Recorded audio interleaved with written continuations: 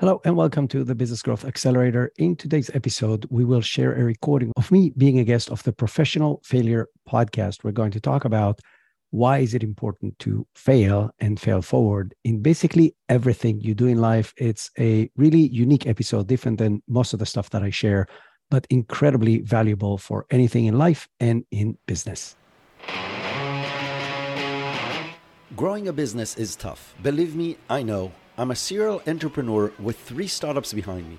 One went public, the second busted because of bad decisions by the CEO. That was me, by the way. And the third grew to $100 million in sales as part of a larger company that got sold. It took me 20 years to learn how to do it right, but now I'm on a quest to get you there much faster. I'm hosting senior business leaders, entrepreneurs, and world-class experts. Together, we search for gold, strategies, systems, processes, and practical tips that you can implement to grow your business. You will hear fascinating business stories, really funny moments, and lots of actionable business tips. Welcome to the Business Growth Accelerator.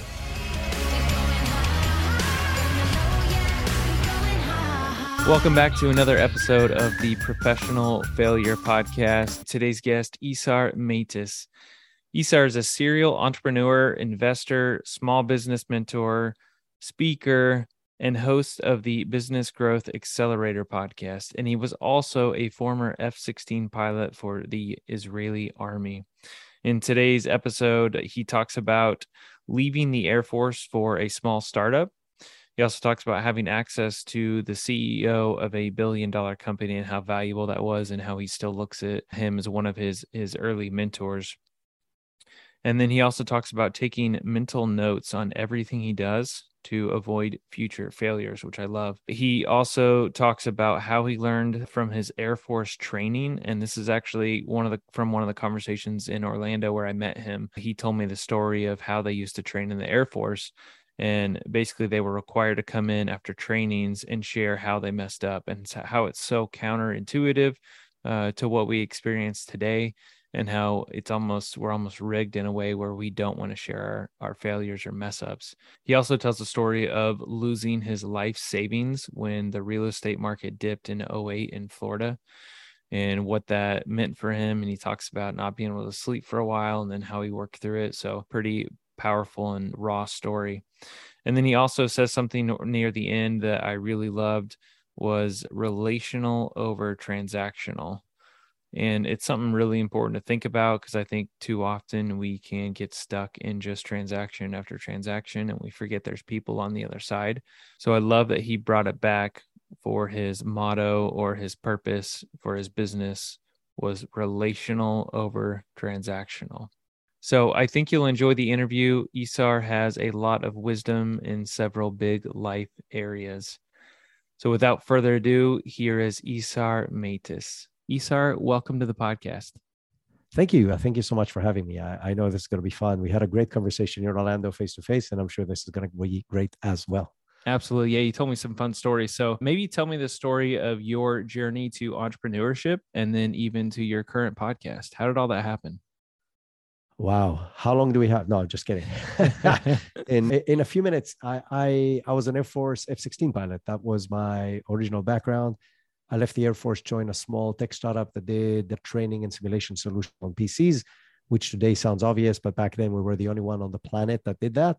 So that was interesting. From there, I moved to the US with them. So I'm originally from Israel, moved to the US with that tech startup, led their business development, sales, marketing, all the different hats that bring money to the company. Left that, started my own startup in, let's call it affiliate marketing, not exactly, but kind of. So that was another startup that I started. And in there, my main investor wanted to also do something similar in his company. He had a large wholesale travel company, which he wanted to also have a B2C arm, like a consumer-facing platform, which I was brought in to develop. And when that company got sold, the big company got sold, big merger, I got a fancy role with a big budget, and I didn't really like the atmosphere and the culture and everything, and I left. And then I was bored because I was looking to talk to interesting business people like I used to, which led me to start my podcast. So that's how I ended up with a podcast. That's awesome. And then I have to go back to the Air Force pilot. Have you seen Top Gun yet? The new movie Top Gun? I'm going tomorrow, so don't say a thing if you've seen it. I won't. I'm literally going to watch. I was actually asking myself how many people have watched the first one in the last 3 weeks, and it's probably a gazillion people.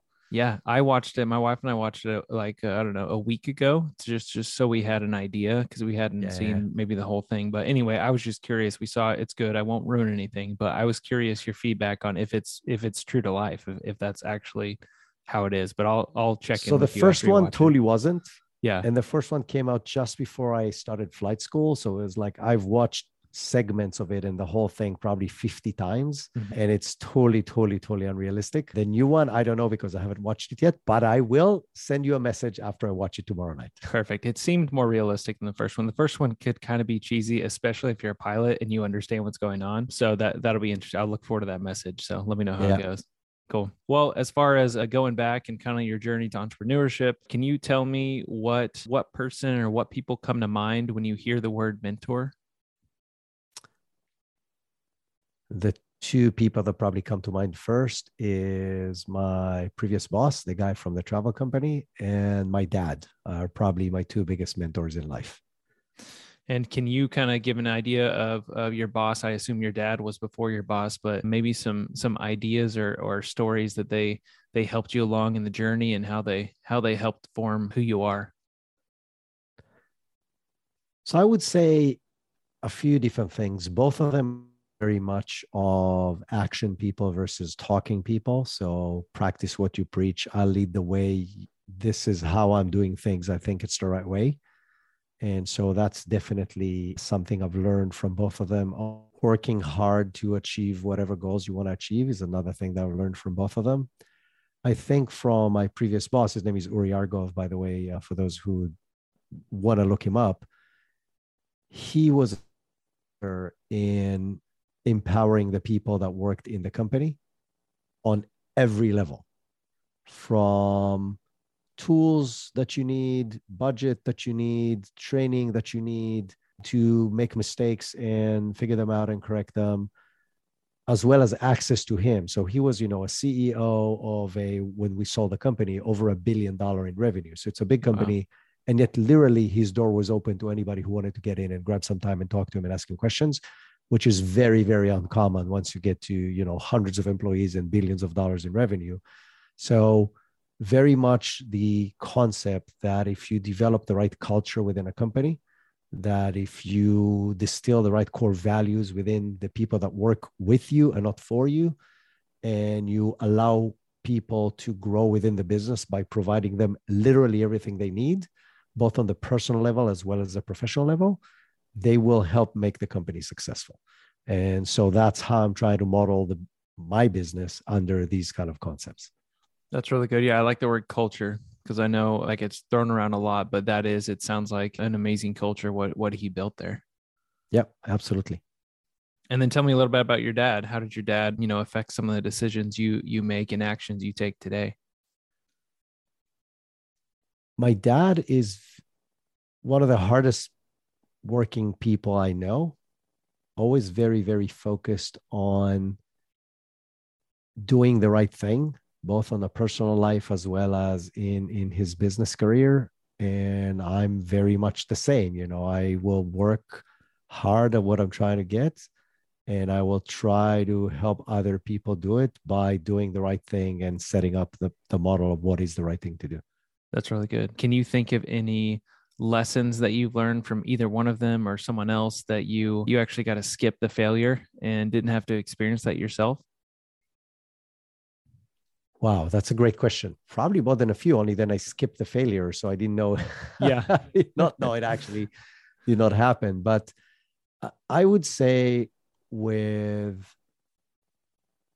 my previous boss, the concept of allowing people to grow and giving them the freedom to do the stuff that they believe needs to be done versus telling people what to do helped me build the teams I built afterwards in a very successful way and it goes back to picking the right people, right? So if I go back to, you wanted little stories, when he hired me, it was the second time he was trying to hire me. The first time, the timing wasn't right for me, which in retrospect was a mistake, but it doesn't matter. He came to me and said, I really like what you do. I think you're a really smart person. I want you to come and work for me. And I asked, okay, in what role? I said, I don't know. We'll figure it out. And I'm like, interesting. What do you mean? Like, you got to have like an open position. It's a big company. What are you hiring for? And it's like, nothing. I just want you because I think you're a smart guy and I think your trajectory will make you very successful. And I want you by my side, which again is a very different mindset than a lot of people of, there's a specific role I need the person in, or this person is too smart. I don't want him to be right next to me because it's going to make me look bad. Yeah. And it really taught me I want to hire the biggest talent there is, not necessarily the people who have the most impressive stuff on paper. So, oh, he's a Harvard graduate and he, graduated cum laude and no, it's people that you think have a talent and a drive. And I think drive and mindset is at least as important as technical skills. And surround yourself with as many people as that as possible. Give them the tools they need in order to thrive, and it will happen. And even the team we built in his company, so the little startup we run in his company, grew to be extremely successful because I had the right people around me, not because of me. Yeah, that's such a good lesson for people to hear and learn, because I completely agree. And I know even when we're trying to work with people, we really look for good people we can trust, high character people. I don't really care about their skill at first. Obviously, you want the skill to be high, but exactly what you're saying, you hire good people, you surround yourself with good people, and they'll kind of form into the role that they need to take on. But it's a really good story. Well, let's kind of skip ahead to some failures. Can you tell me how failures have played a role in your success to date? So I'll go back to my Air Force experience, right? So like I said, I was an F-16 pilot in the Air Force, and maybe the hardest thing psychologically. Can you think of any lessons that you've learned from either one of them or someone else that you actually got to skip the failure and didn't have to experience that yourself? Wow, that's a great question. Probably more than a few, only then I skipped the failure. So I didn't know. Yeah. It actually did not happen. But I would say with my previous boss, the concept of allowing people to grow and giving them the freedom to do the stuff that they believe needs to be done versus telling people what to do helped me build the teams I built afterwards in a very successful way. And it goes back to picking the right people, right? So if I go back to, you wanted little stories, when he hired me, it was the second time he was trying to hire me. The first time, the timing wasn't right for me, which in retrospect was a mistake, but it doesn't matter. He came to me and said, I really like what you do. I think you're a really smart person. I want you to come and work for me. And I asked, okay, in what role? I said, I don't know. We'll figure it out. And I'm like, what do you mean? Like, you got to have like an open position. It's a big company. What are you hiring for? And it's like, nothing. I just want you because I think you're a smart guy and I think your trajectory will make you very successful. And I want you by my side.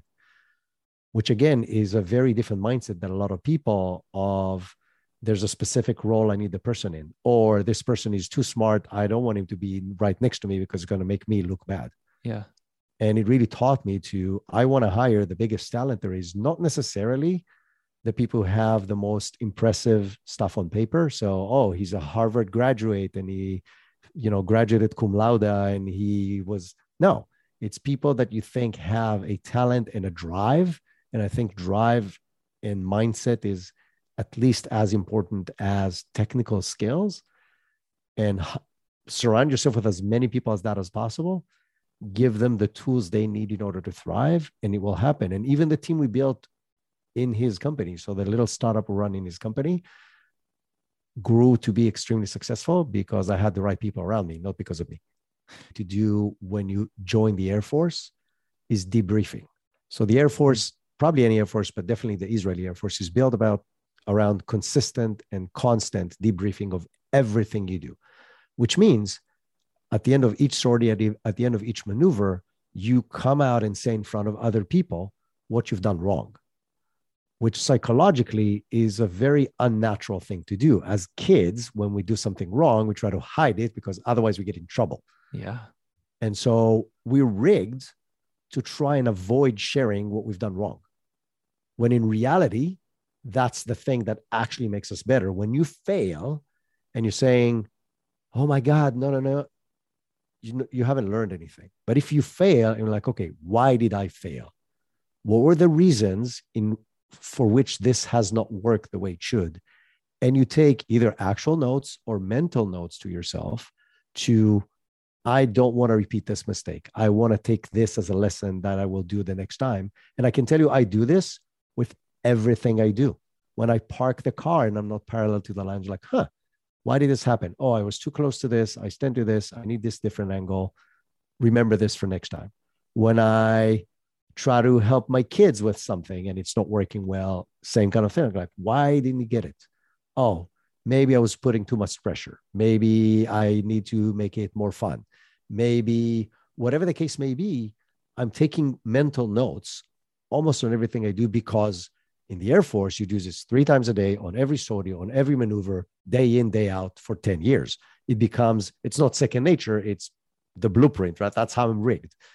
But when you take that to the business world, it's pure gold. Yeah. Because everybody makes mistakes, small mistakes, medium mistakes, large mistakes, crazy, insane mistakes. Everybody makes mistakes. The question is, do you repeat the mistakes? And do you take the lessons from one place and apply them in another place, whether it was your mistake or somebody else's? Yeah. If you can learn from failures and apply the lessons learned, which are 2 separate things, by the way. So one is reviewing it as an opportunity to learn and trying to figure out what it is to learn. The other is, okay, what's the executional aspect of what I've just learned? So, don't do this. Okay, what does that mean? So this is where the mental note comes in, right? The next time I do X, I want to do this, or I don't want to do that. And if you do that, you will constantly get better, which means you will learn faster than other people, which means you'll be more successful than other people in whatever it is you want to be successful in, right? It doesn't have to be business. It could be building relationships. It could be playing with your kids. It could be having your kids be more successful. It could be whatever it is that you want. It will accelerate the way that you can get to specific goals that you have. Yeah, that's really good. Do you remember how you felt when you first came in? I don't know what your background was before that with failures, but when you first came in from that first maneuver and they said, tell us your mistakes. Do you remember that feeling, what that was like? It's really weird in the beginning. It's it's very unnatural. What you see though is once everybody around you is doing it and you see that it's not looking for blame, but looking for a lesson, it really helps. So yes, some people get it in 3 weeks. Some people get it in 3 months. Those who don't stay in the Air Force. It's really simple. They get, they fall out of flight school, but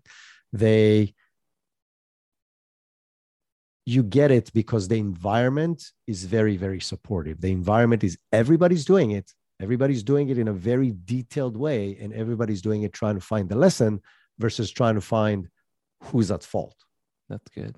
Yeah. And I think if you take that mindset and apply it, like I said, anywhere else in life, helping your kids do stuff or in your business, then that environment becomes a very fast learning environment versus, you know what, Justin, you just up. I don't care. It's Justin. I care. What was the mistake? Why did it happen? How we don't repeat it again? How to make sure everybody's on the team knows that this just happened. And I don't even care if your name is on it or not. It's just, this just happened. It should not happen again. Here's what I want you to do. Here's how we fixed or changed the procedure that we were doing in order to avoid that. Please be aware. Please follow the new procedure. Yeah. So I love that. I think that's the part. Yeah. And what I'm hearing is it's not easy at first. It's not like it's this natural thing that just everyone, it takes time to learn. Yeah, absolutely. Because like I said, I think people by nature are very much pushing back because everything you learn in your early life is if you do something wrong, you get in trouble. Yeah. Whether it's at school or at home, you do something wrong, you get in trouble. Yeah, for sure. Well, can you tell me the story of your biggest failure and the lesson you learned from it? So you told me to think about it, and I have a lot of big failures. So it was very, it was very hard to You can pick. tell several if you want. You don't have to just go to one. I'll start with one that was a huge failure on a personal financial level. So it has nothing to do with business, but it has everything to do with business. So I came to the US with very, very little. So I came with 2 suitcases, no 401k because I was out of the Air Force and they don't save money for you. So if you saved it yourself, great. If you didn't, which is me, then you don't have any savings. And I was 31 when I came here. Wow. So 31 years old, no savings or very small savings. And I owned a small apartment outside of Tel Aviv, which back then was worth very little money. And the 4 or 5 years I owned it appreciated very, very little. And I came to Florida in 2004, and everybody was buying real estate. And the real estate market was going up 15, 20, 30% up every year. Wow. 2005, 2006. I'm like, holy crap. Like I'm holding an apartment in Tel Aviv that does not appreciate, when here I can use the same amount of money to buy a house and this will appreciate 30% a year. So I sold the apartment in Tel Aviv and bought a house in Florida. I think to this day, I still feel I'm the one that blew up the real estate bubble, because the moment I signed on the dotted line, the market started falling. Oh, wow. And what happened is I literally lost my entire life savings. So I took all the money I had, 100% of it. Because again, no 401k. So the only money I saved was the money I invested in that apartment in Tel Aviv, plus a little money that I saved here, which because the house here was more expensive. So I took 100% of the money I had, all of it, betting on this thing that everybody told me that always went up. And in my head, it was, okay, so what's the worst case scenario? It's not going to go up 30% a year next year. It's going to go up 15%, 10%. That's still better than the 2% it did in Israel. Mm-hmm. And you're doing it leveraged, right? So I'm only putting in, I think it was like $75,000 that I had, but the house is worth $300,000. If that appreciates by 10% a year, that's $30,000 of appreciation on a $75,000 investment. That's freaking amazing. Mm-hmm. Only 6 months later, that house that I bought for $310,000 was worth $145,000. Wow. So I had zero equity in the house. I still had $200,000 something in debt. And I didn't sleep for 6 months because I really, when all you were able to save through the age of back then, I don't know, 34 is $75,000. And now you owe $215,000. You're like, I will never be able to come out of this hole ever. Yeah. And I have a family to take care of. And what am I going to do? So if you're asking on a personal level, that was my biggest failure in life. And what was the lesson you took from it? Because obviously that's a big monetary amount. What did you find through that? What positive did you find? So I've learned a lot of things, right? First of all, what I did next, by the way, and it took a while, right? Like I said, I really couldn't sleep it was the first time in my life I understood what stressed meant, right? It's like I was stressed beyond the point I could control the stress. But once you get over it, I'm like, okay, so what am I going to do? Like being stressed is not going to solve the problem. And I think the biggest lesson I took from that is like, whatever is putting pressure on you or scaring you, whether it's a person, a situation, a business threat, whatever the threat is, you have to deal with the practical aspect of it, right? You got to break it down into small aspects of like, that are things that I now can take action on. So instead of the big scary monster, like, okay, what's the current situation? One, I'm in a huge debt. Okay, is there a way to get out of that debt one way or another? Two, how can I make more money than I'm making right now to accelerate that process? Three, how do I evaluate potential investments in the future in a way that will not put me in the same situation? 4, what skills do I have right now that allow me to support those things that I said before? So, which I obviously don't have. That's why I made the mistake. And what I did was completely illogical from a financial perspective. It makes perfect sense in the way I'm going to say it right now. I took a big loan and went and did an executive MBA. Because in my head, I'm like, being $215,000 in debt or $275,000 or $85,000 in debt doesn't make any difference. It's an amount that back then looked impossible for me to ever make back. But I'm like, if I do this and I can change the trajectory of my life and make a lot more money than I'm making right now, then I'll be able to pay back both these things. So that was number one. The other action that I took was I found a way to get out of that debt. So there were a lot of legal law firms back then that helped people get out of debt because the whole freaking country was in debt and didn't know how to get out of it. So I did a short sale of that house, which allowed me to A, obviously lose every money that I had there, but that was lost anyway, but B, not be in debt. So we basically sold the house at a loss and the bank forgave what I owed them.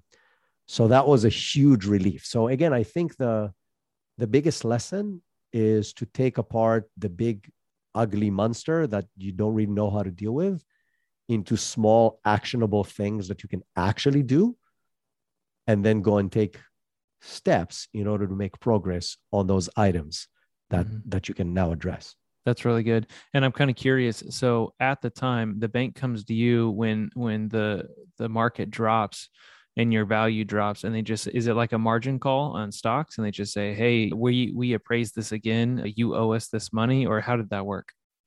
No. So really it's very simple. As long as you're paying your mortgage, they don't care. Right. So I had to pay, I don't remember the amount, but let's say it was $1,400. If you pay $1,400 a month, no problem. You can keep the house forever. But you're now paying $1,400 for a house that is not worth $310,000, is worth $145,000. And you're asking yourself, and you're like, okay, what if I rent the house? Does the rent cover the $1,400? The answer was no. Gotcha. I rented the house out. I was making $1,100. So now I need to put in $300 a month, which I didn't really have, in order to pay for something that will never be worth what I actually paid for it to be worth. I see. So I went to the bank and said, I want to do a short sale. Will you do it? And I had a lawyer helping me with all the right paperwork to the bank. And the banks really were in an interesting situation back then, right? Because everybody defaulted on their loans. Yeah. So they could grab the house, but now they have an asset that's worth nothing because it's a house. It's not money in the bank. They needed money. And so getting less money rather than getting no money and having another house that they cannot sell because nobody's buying is better for them as well, right? So they can write off $70,000 or whatever instead of $310,000, yeah. right? Or $210,000.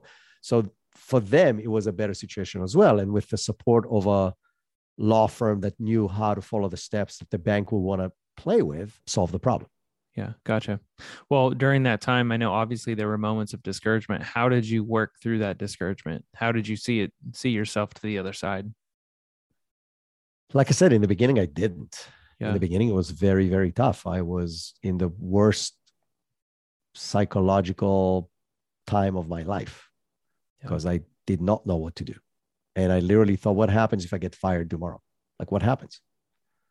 And by the way, that was one of the things that drove me to do the MBA, because if I would have gotten fired, I would have had to leave the US and go back to Israel because my work visa was based on the place I was working for. And in Israel, the cost of living is higher and the salaries are lower. So my ability to save money again would have been significantly smaller. And I said, if I get an MBA, I can get a different job. I can open more doors. I can work for more places. Give me a higher assurance, not a guarantee, but a higher assurance. I can stay in the US, make bigger salaries, still stay with a relatively low cost of living, which by now is not relevant anymore, but back then was very relevant. And So again, this was one of the small steps of like, how do I mitigate this particular part of the risk? Mm-hmm. So you leaned on personal development and education from what I'm hearing. Yes, absolutely. Yeah. And networking, right? And so a big part of an MBA is who you get to know and what positioning you can have once you talk to them. That's cool. That's really cool. Well, what about some goals or projects that you have coming up that scare or intimidate you? Wow, a lot. So, I run a business. I have a company with two amazing partners, Pablo Gonzalez and Gina Tierno. And like any business that you run, it's always challenging. So you're always looking for the next thing. You're always looking what's the next growth is going to come from. And it's always scary because it's always betting on some resources that you can otherwise put in your pocket in order to try something new that you're not doing right now that you don't necessarily know if it's going to work, right? So I could take home a bigger salary right now, but I'm not going to do this. I'm going to invest that money in the next thing that we think will give the next growth of the business. And it may or may not work. And it's very, very scary because it's my family that will not have that money. Now, if it's successful, we will have more money. But if it's not successful, then this may turn to be problematic if times goes on dramatically and this doesn't work out. Yeah, that makes sense. Well, tell me a little bit about, I know you had mentioned you're possibly changing the name of your podcast from Business Growth Accelerator to Return on Culture. What's the story behind that? What's the play there? So, the podcast needs to serve a purpose. When I launched the podcast, it was called the E-Tribe because it was a cool name that I thought about. Everybody was trying to build tribes and I was into e-commerce and I'm like, oh, the E-Tribe kind of makes sense. It's a good name. But it means nothing, right? So people looking for something will never look for the E-Tribe. And when they see the E-Tribe, they don't know what it's about. And so when I rebranded the podcast about a year ago, it was like, now I know what I'm doing. I want to attract people who want to grow their businesses because that's kind of the service that I provide in my business. So we help companies grow, and we do this through helping them build a community and co-create content with their community as a way to get people closer and closer to them. And we do that by creating a weekly talk show for them. So we build the strategy per company. We help them define who the audience is. We help them then define the topics that they need to talk about in order to attract the audience. We produce the show. We repurpose the content. We distribute the content on many, many different places. And that builds a community, and the community drives sales. So that's what we do. So we help companies grow. So I'm like, I want people to look for business growth.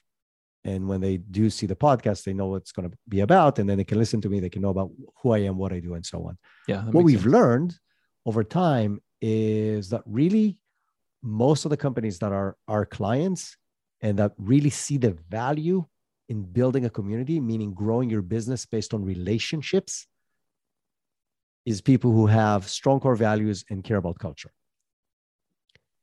And so this is why we're changing the name of the podcast again, because it's just niching down from general business growth to business growth that is core values and culture driven.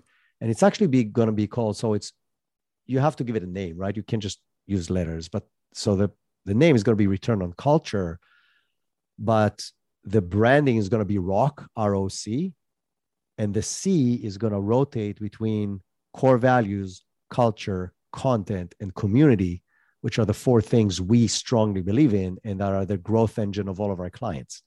And so hence the whole story behind changing the name of the podcast. That's cool. I love how you're able to pivot, because a lot of people would just they come up with a name and a year in, they're like, it's too late. I've already got the name. I can't change it now. But you've done it not once, but twice. I think that's really cool. So I've done it once and I'm about to do it the second time. So right now it's still the Business Growth Accelerator, and probably within the next month or so, it's going to change. I'll say something, if you do this, if you're in the world of content creation, and it doesn't matter whether it's a podcast, a blog, YouTube channel, social media, whatever it is that you're doing, it's perfectly fine to pivot if it serves the goal for which you're doing it, even if it means losing people who currently follow you, right? Because if I have a goal, and I don't know what the goal of for you in the podcast, it could be just talking to interesting people and learning. That's awesome. That's how I started, right? I didn't have a goal. When I went to, you and I met at PodFest, the first time I went to PodFest, people are like, oh, how do you monetize the podcast? I'm like, you can monetize a podcast? What do you mean? And so I didn't have a clue. I literally did this because I wanted to talk to interesting business people, and that was my platform to do that.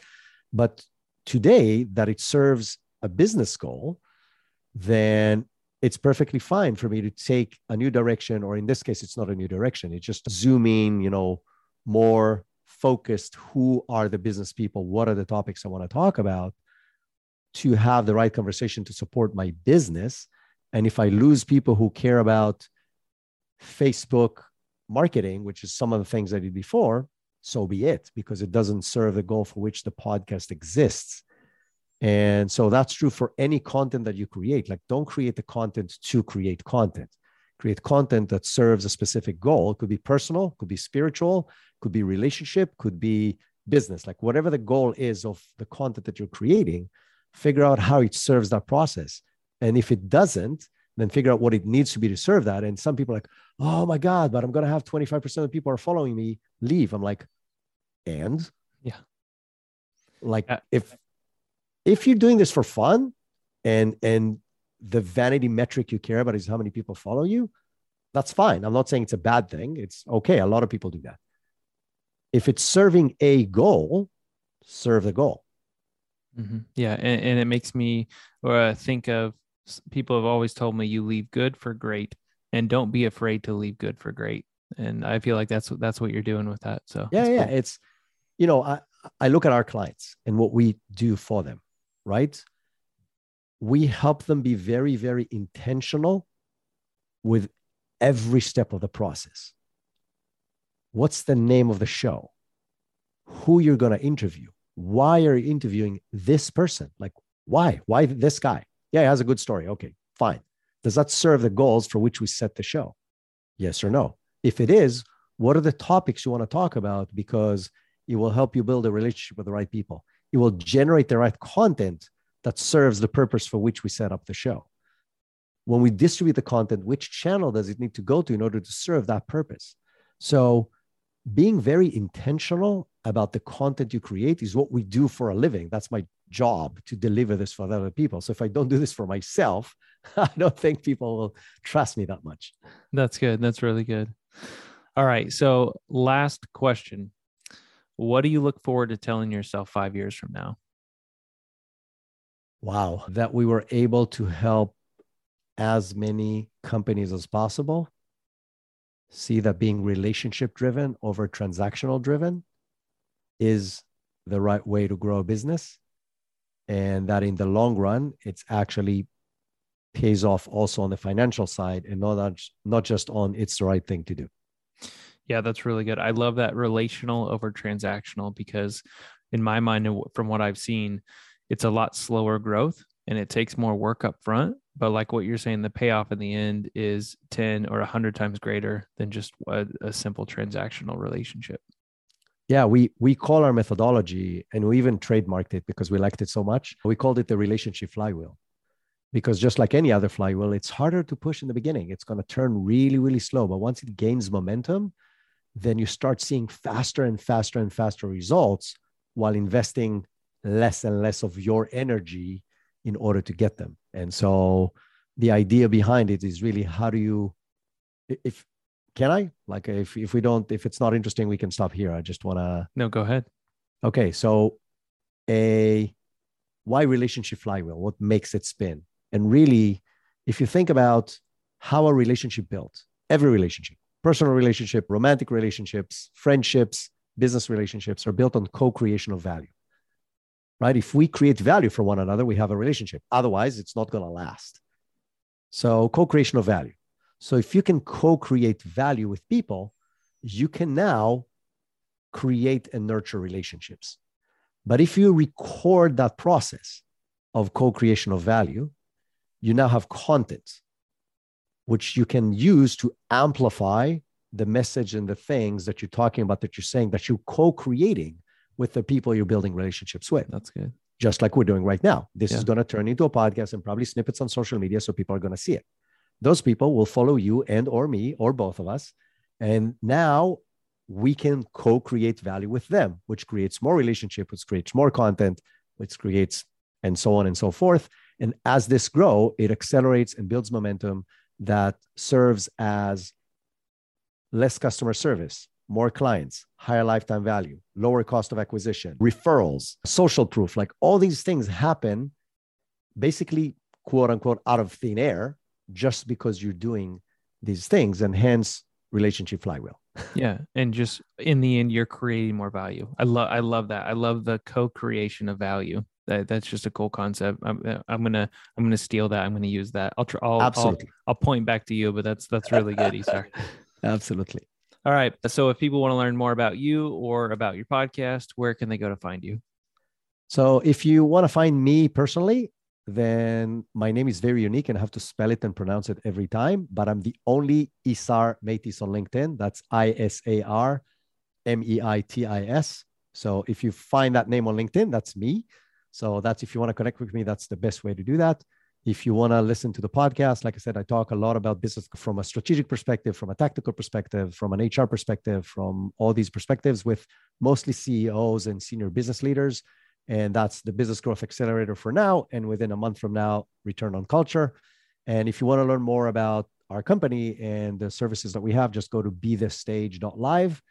And that's where you can find me. And the last thing that I will say is if you're listening to this show, go and find the show on Apple Podcasts and give Justin a 5-star review and write him a nice thing about his podcast. It's not easy to do this and to find people and to think about the questions and to run the interviews. So if you like it, that's your way to give him the high five, was that you enjoyed it and shared with other people. I'm sure Justin will appreciate it. That's super nice of you, sir. I appreciate that. And honestly, it was a pleasure meeting you in Orlando. It was great talking with you, and I'm so glad you stopped by. But ultimately, thanks for creating good content and putting value out in the world. It's fun to see what you do. And I encourage people to check out your podcast as well. Awesome. Thank you so much. Well, thanks, Isar. Have a good one. Your business growth is my number one priority in this podcast. To do that, I want to bring the biggest names that I can and get you practical tips as frequently as possible. And you can help. Visit Apple Podcast right now, subscribe, download, rate, and review the podcast, and I would really appreciate it. And if you want my number one tip for business growth acceleration, visit growthaccelerator.biz right now.